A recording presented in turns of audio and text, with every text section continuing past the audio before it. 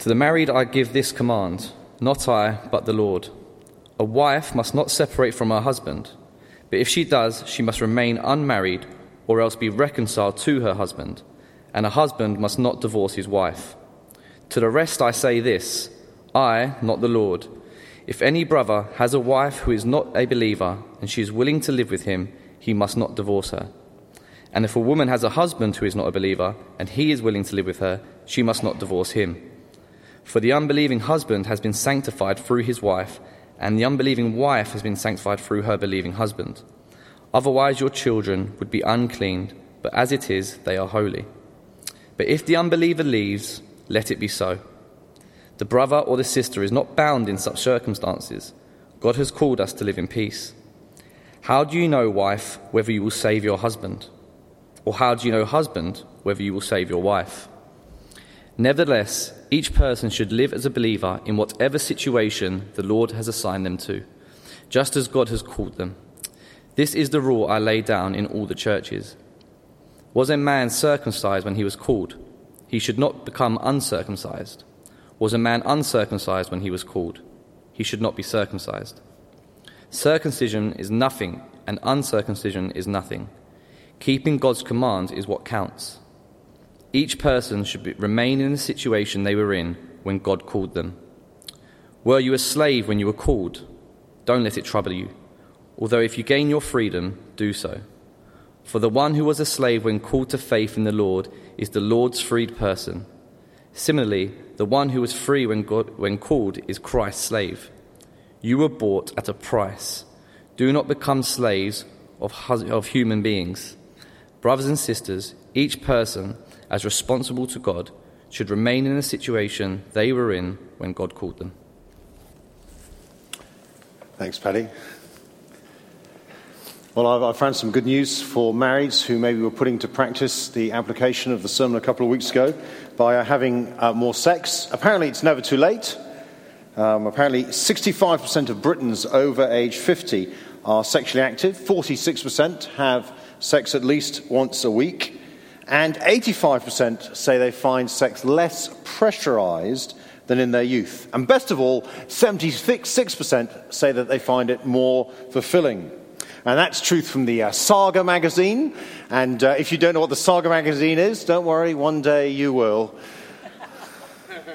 Makes a change for adverts for blue rinse and cruises, doesn't it? Well, today we're looking at some very sensitive teaching that goes right to the heart of people's lives.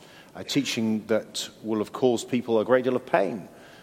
Teaching about marriage, divorce, and remarriage. So I'm going to pray. I'm going to pray that God's grace would be upon us to help us to understand what his word has to say. Let's pray together. Our Father in heaven, we thank you that you are the God of all grace. And as we look to the cross of the Lord Jesus Christ, we know that you are for us. You would give your most precious Son for us. And therefore you only want what is best for us. So as we come to your word, help us to know it comes from the loving Heavenly Father who gave his one and only Son to die in our place. And therefore help us to treat it as such. And help us to sit under it, that we might know what it is to live according to your glorious grace. For Jesus' name's sake. Amen. Now, it's important that we understand the culture that we live in. There have been actually a huge number of articles this week about the culture that we live in to do with marriage and children. So the front page of the Daily Telegraph, I forgot to bring it up, is over there. This week had an article saying that 1 in 5 women are unlikely ever to have children. This is compared to 1 in 9 women just in the last generation. That's because women are increasingly choosing not to have children. Having a family is less valued in our culture. And also they're choosing to have children at such a late stage that they're being affected by issues of fertility. As they move into their late 30s, even into their 40s, they're not able to have children when they finally decide to do so. The same paper then had a whole page spread on when will Harry and Meghan get engaged.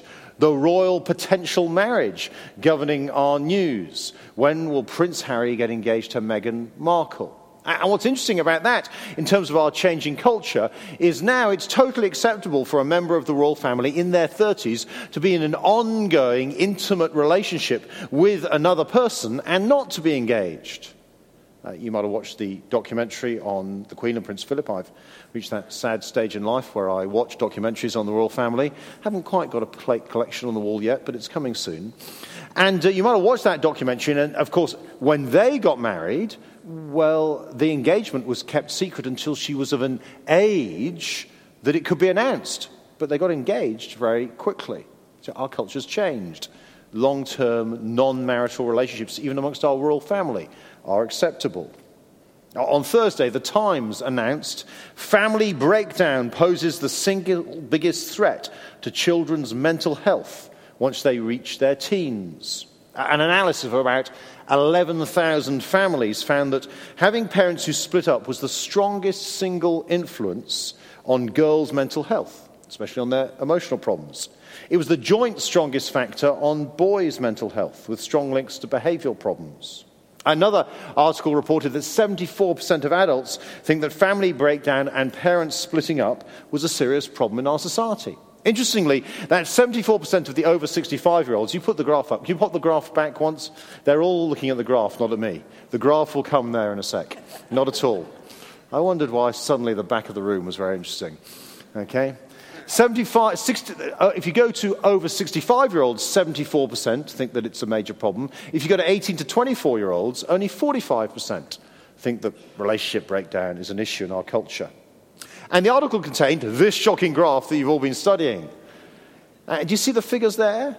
That in the UK, by the time a child is 12, 60% of children born into cohabiting relationships and 30% of children born into marriages will have experienced the breakdown of their parents' relationship. Now, what's shocking about that is, you might expect me to stand up and say, well, what do you expect? Our countries abandon the good news of Jesus. We no longer have the standards of the Bible. But it's not that simple, is it?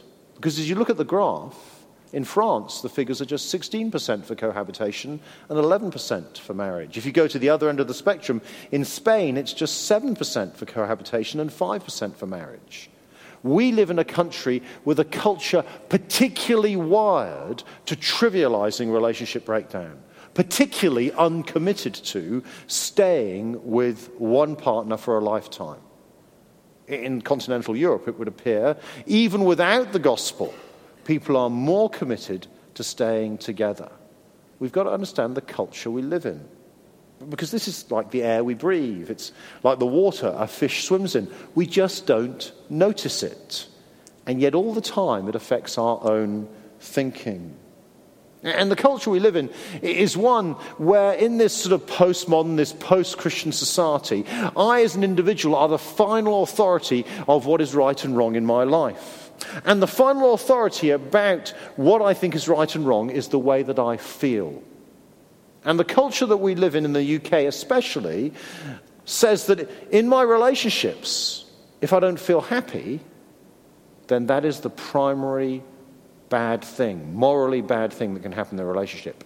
And I think, secondly, the culture we live in says that feeling happy in our relationships should feel easy. So, if I don't feel happy, and if happiness don't come easy, then that relationship should come to an end, because the primary moral value is my happiness. And therefore, in our culture, marriage is a voluntary contract between two people to maintain personal happiness. And therefore, when one or even both of the partners are unhappy, the contract is terminated. And singleness, well, singleness is great because you can do what you want when you want, and you can even have children with who you want when you want them. Now, that culture all the time affects our thinking. It affects our thinking as Christians. It's what we grew up in. It's what we experience through our media. It's what we're bombarded by all the time. It is what we naturally feel. I was just meeting with the Hub leaders, and we were looking at a passage in the book of Romans and saying, well, what does the Bible expect that the Christian life should feel like, and what do we as Christians expect our Christian life should feel like? I suspect that as Christians, we think our Christian life, if we just understand God's grace well enough, should feel easy. And when it doesn't feel easy, we've probably got something wrong. We've just not quite understood it. Whereas actually, as we looked at Romans 8, we saw the Christian life feels like a battle where ourselves don't want to do what Jesus wants, and the Spirit constantly pushes us to do what Jesus wants. And so we're in a culture of personal comfort and ease. And that has affected our view on sex, on marriage, on relationships. And 1 Corinthians 7, we've already seen, is totally countercultural. We saw last time that it said that sex was just for between a man and a woman in lifelong marriage. We saw that marriage wasn't about what I can get from someone, but it was a relationship of self-giving to someone. That was where happiness was found, giving of myself to another. And this week we're going to see a very countercultural view of sticking at marriage, of divorce and of remarriage. Because Paul, having spoken about the importance of the sexual relationship within marriage and spoken about singleness as not a bad thing but a gift from the Lord, goes on to speak about the reality of difficulties in marriage. They were normal in Corinth, difficulties in marriage. It's not a new thing in our society. And the first thing he says is when tough times come, reconciliation is our aim. It says in our aim behind me, but it's reconciliation is our aim. Now have a look at verse 10 with me. To the married I give this command, not I, but the Lord. A wife must not separate from her husband. Do you see how Paul clearly thinks this isn't going to go down too well in Corinth? So he reminds them, look, this is not an idea I've come up with. This is the word of the Lord Jesus I'm talking about. Whenever Jesus was asked about marriage, he actually went back to Genesis chapter 2 and quoted the first verses in the Bible about marriage. He does it in Mark chapter 10, for instance. Let me read to you from verse 6. Jesus replies, "But at the beginning of creation, God made them male and female. For this reason, a man will leave his father and mother and be united to his wife, and the two will become one flesh. So they're no longer two, but one. Therefore, what God has joined together, let man not separate." See, Jesus says, people don't marry each other. God marries people. God unites people together as one flesh. Therefore, marriage is not a contract that we're free to end when we feel like it, because married couples are joined by God. Now, that's very hard for us to accept. It's especially hard if we've been through a divorce or in the midst of a separation. But we need to understand marriage as the Bible talks about it. Not as a contract, but as a covenant. A covenant is a set of promises between two parties. And throughout the Bible, the marriage is used as a picture of God's covenant with his people. So Israel in the Old Testament are described as being God's bride, and God is their husband. That's why when the Israelites go off to worship other gods, it's described as adultery, them prostituting themselves to other gods. And in the New Testament, marriage is a picture of the relationship between Jesus and his people, his church. So in Ephesians 5, the church is described as the bride of Christ, and Jesus is our husband. And when we go to the book of Revelation, what do we experience on the last day? We experience the best wedding of all, as we, the bride of the Lord Jesus, made perfect by him, are brought to relationship fully and finally with him, our husband, united in a perfect new world forever. Now that helps us then understand verse 11. Because Paul doesn't just deal with the biblical ideal of marriage, he deals with the inevitable. Look at verse 11 with me. But if she does, that's separate from her husband, she must remain unmarried or else be reconciled to her husband. And a husband must not divorce his wife. Now we've got to again be careful not to import our legal terms from the UK in 2017 into the text here. You see, separation and divorce were slightly different in Paul's day. Separation was a temporary moving apart. Here, it was all that was available to the woman. She probably went back home because they'd had a pretty rough time and lived with her parents again. There was no social security. That was the only place you could go and live. Whereas divorce was the public declaration of the end of a marriage. And you'll see here, it appears in Corinth, that was only available to the husband. He's the only one who had the legal right to do that. And in Paul's day, if you were divorced, that was a declaration that you could remarry. So Paul's point to wives and husbands is clear.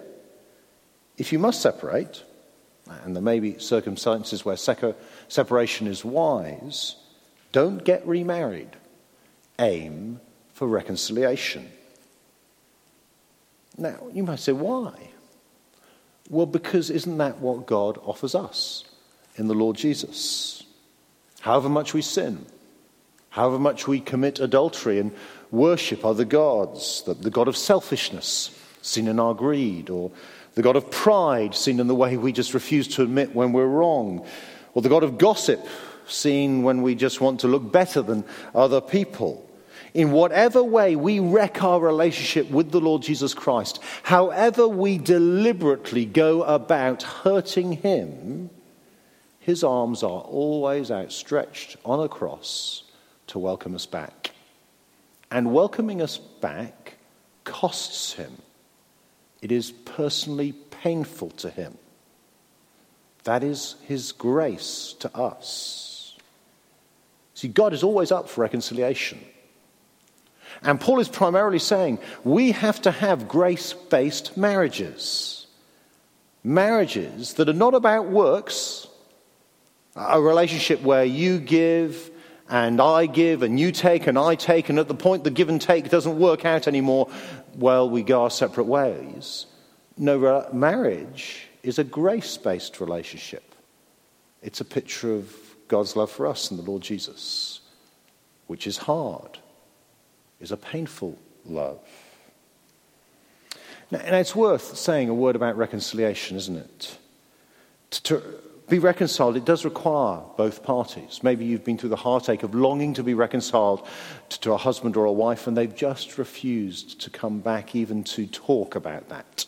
It does require both parties.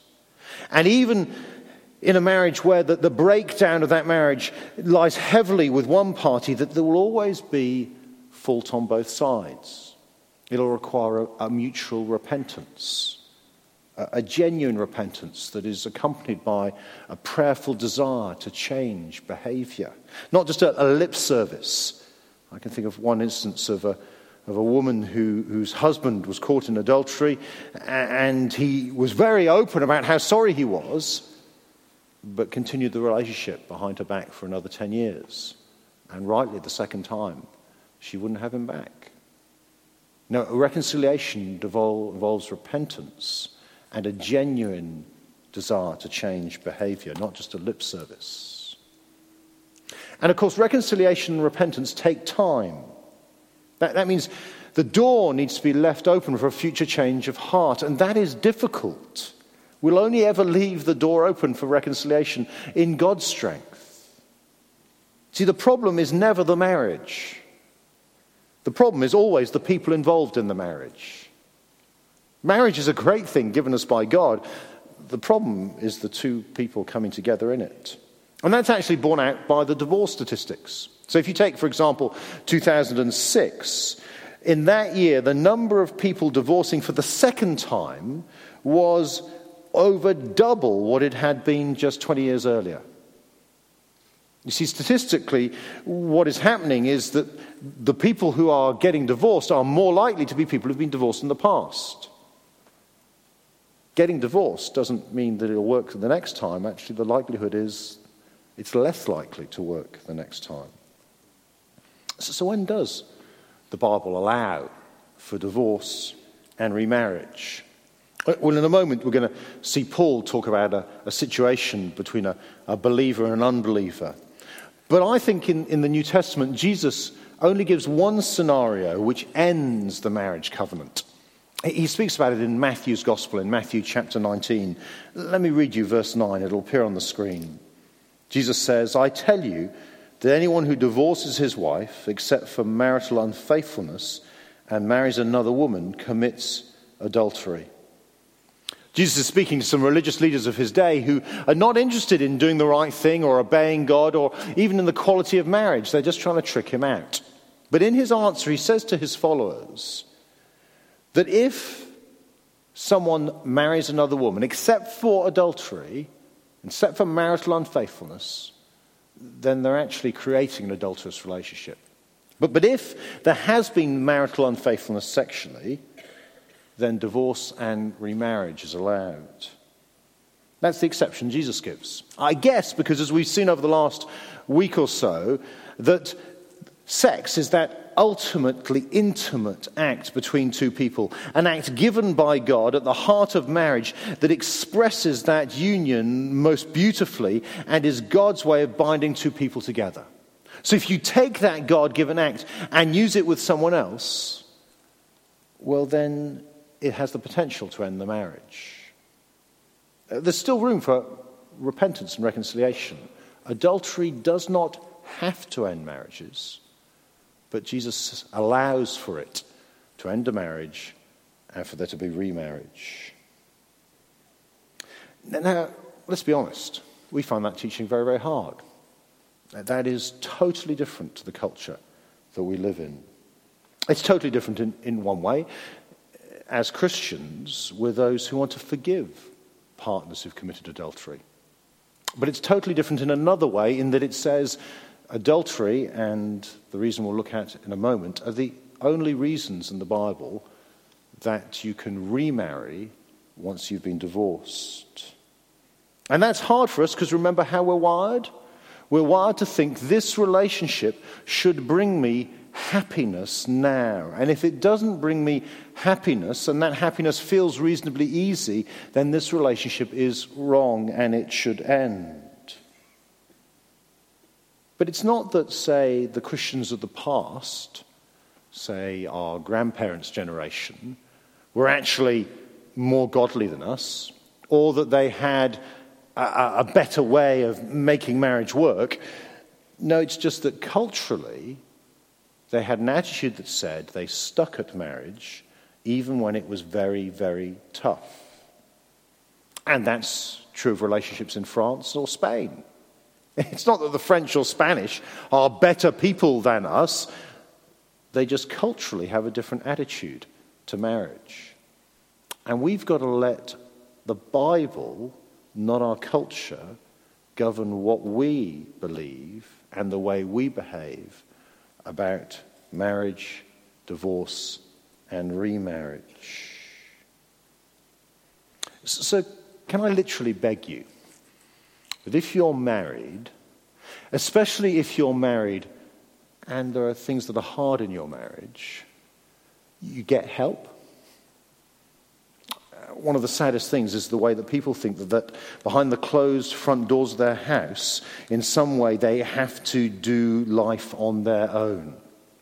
As though marriage is the area of the Christian life that no one else can be involved in or help them with. That is just not true.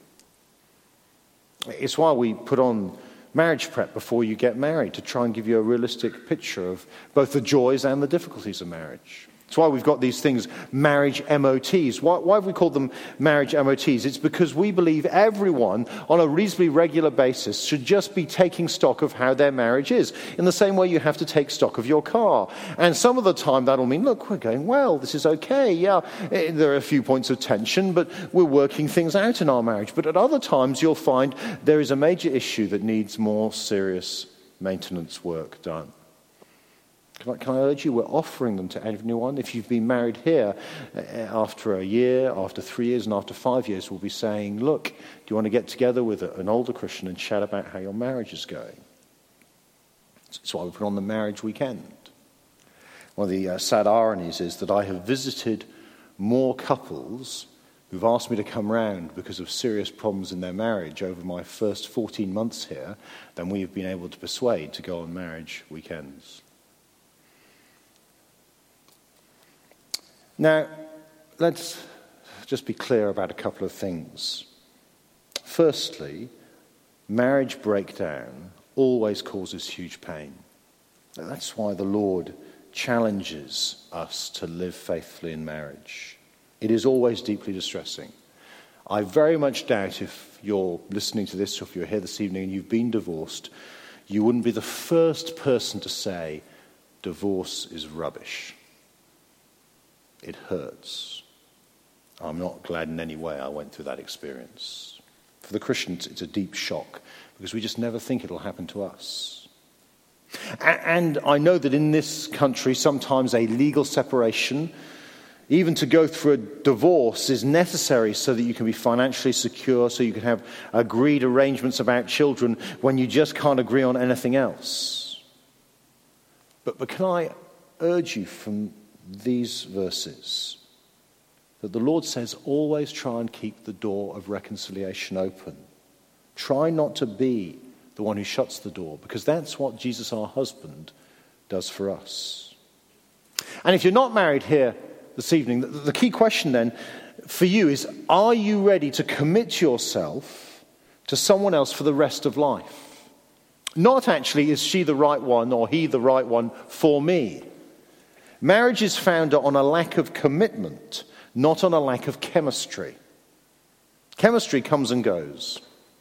Sometimes it's hormonal. Sometimes it's circumstantial in life. Chemistry comes and grows.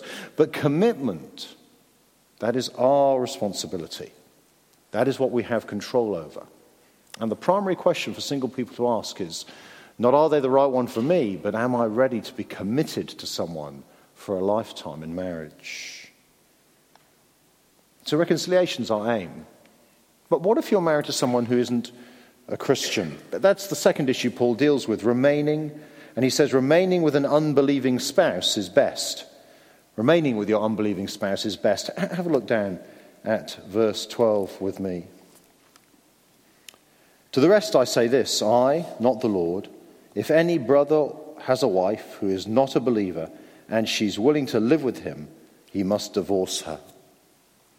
Now, just before we dig around there, let me be absolutely clear about something. The Bible assumes that Christians will always choose to marry Christians. Just have a look at verse 39. We're going to end up there next week.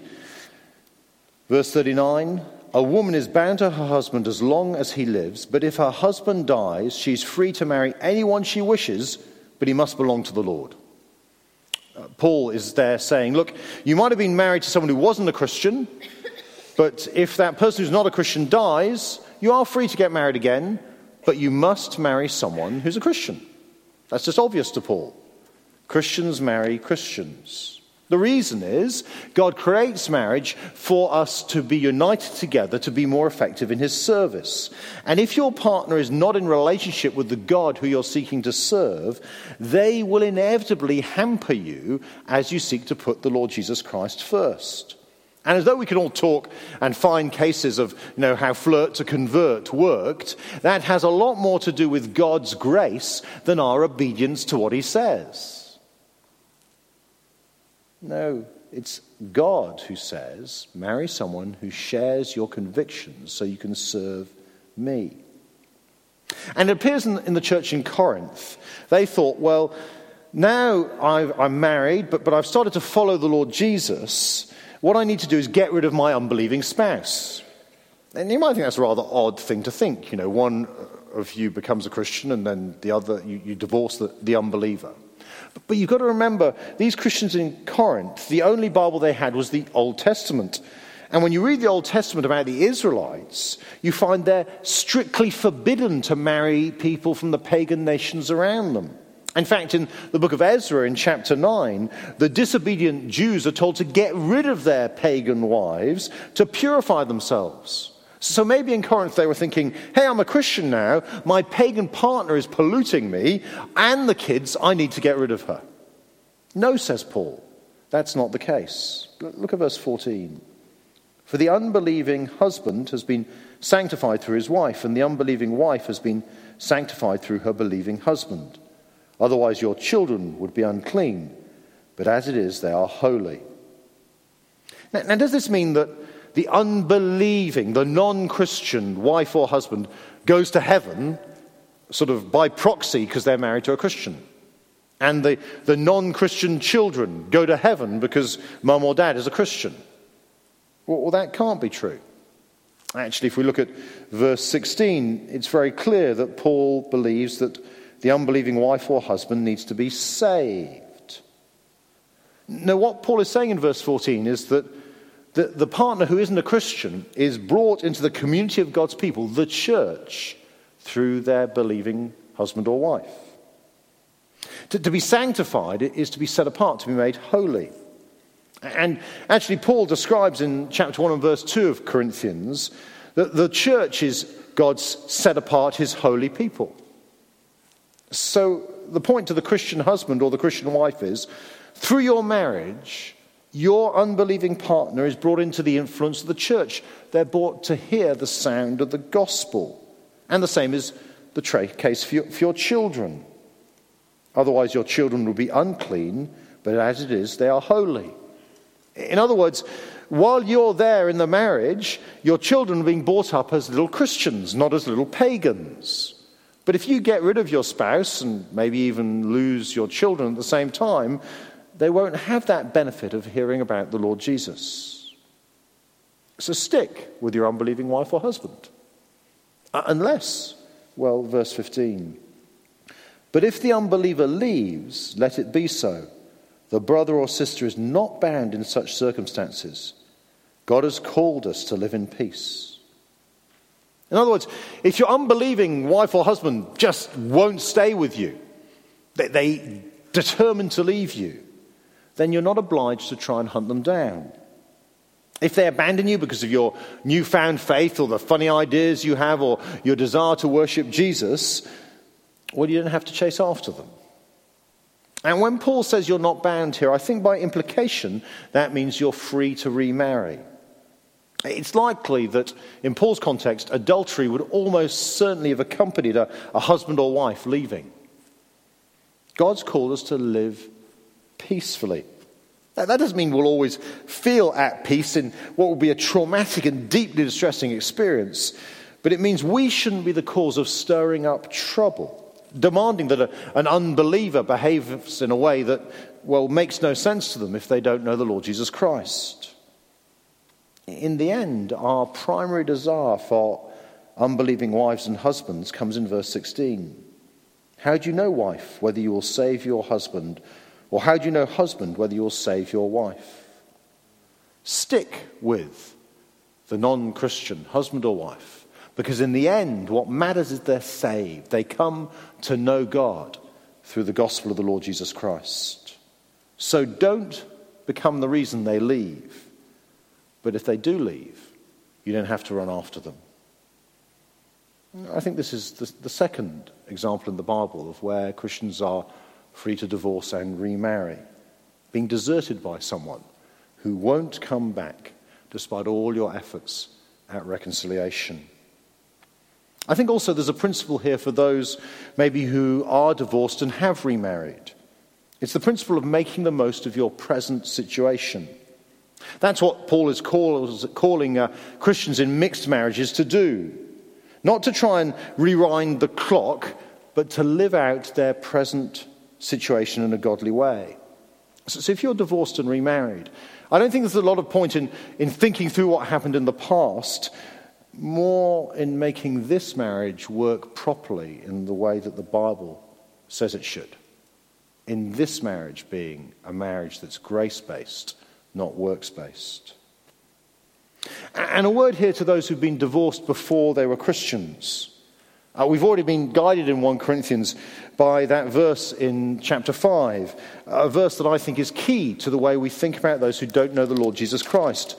Paul, remember, says this in 1 Corinthians 5, verse 12. What business is it of mine to judge those outside the church? Are you not to judge those inside? God will judge those outside. Expel the wicked person from among you.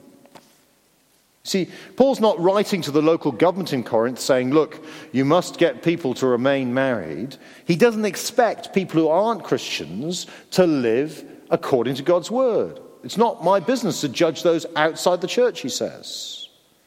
Rather, he's writing to Christians who are empowered by the Spirit of God to live in obedience to the will of God.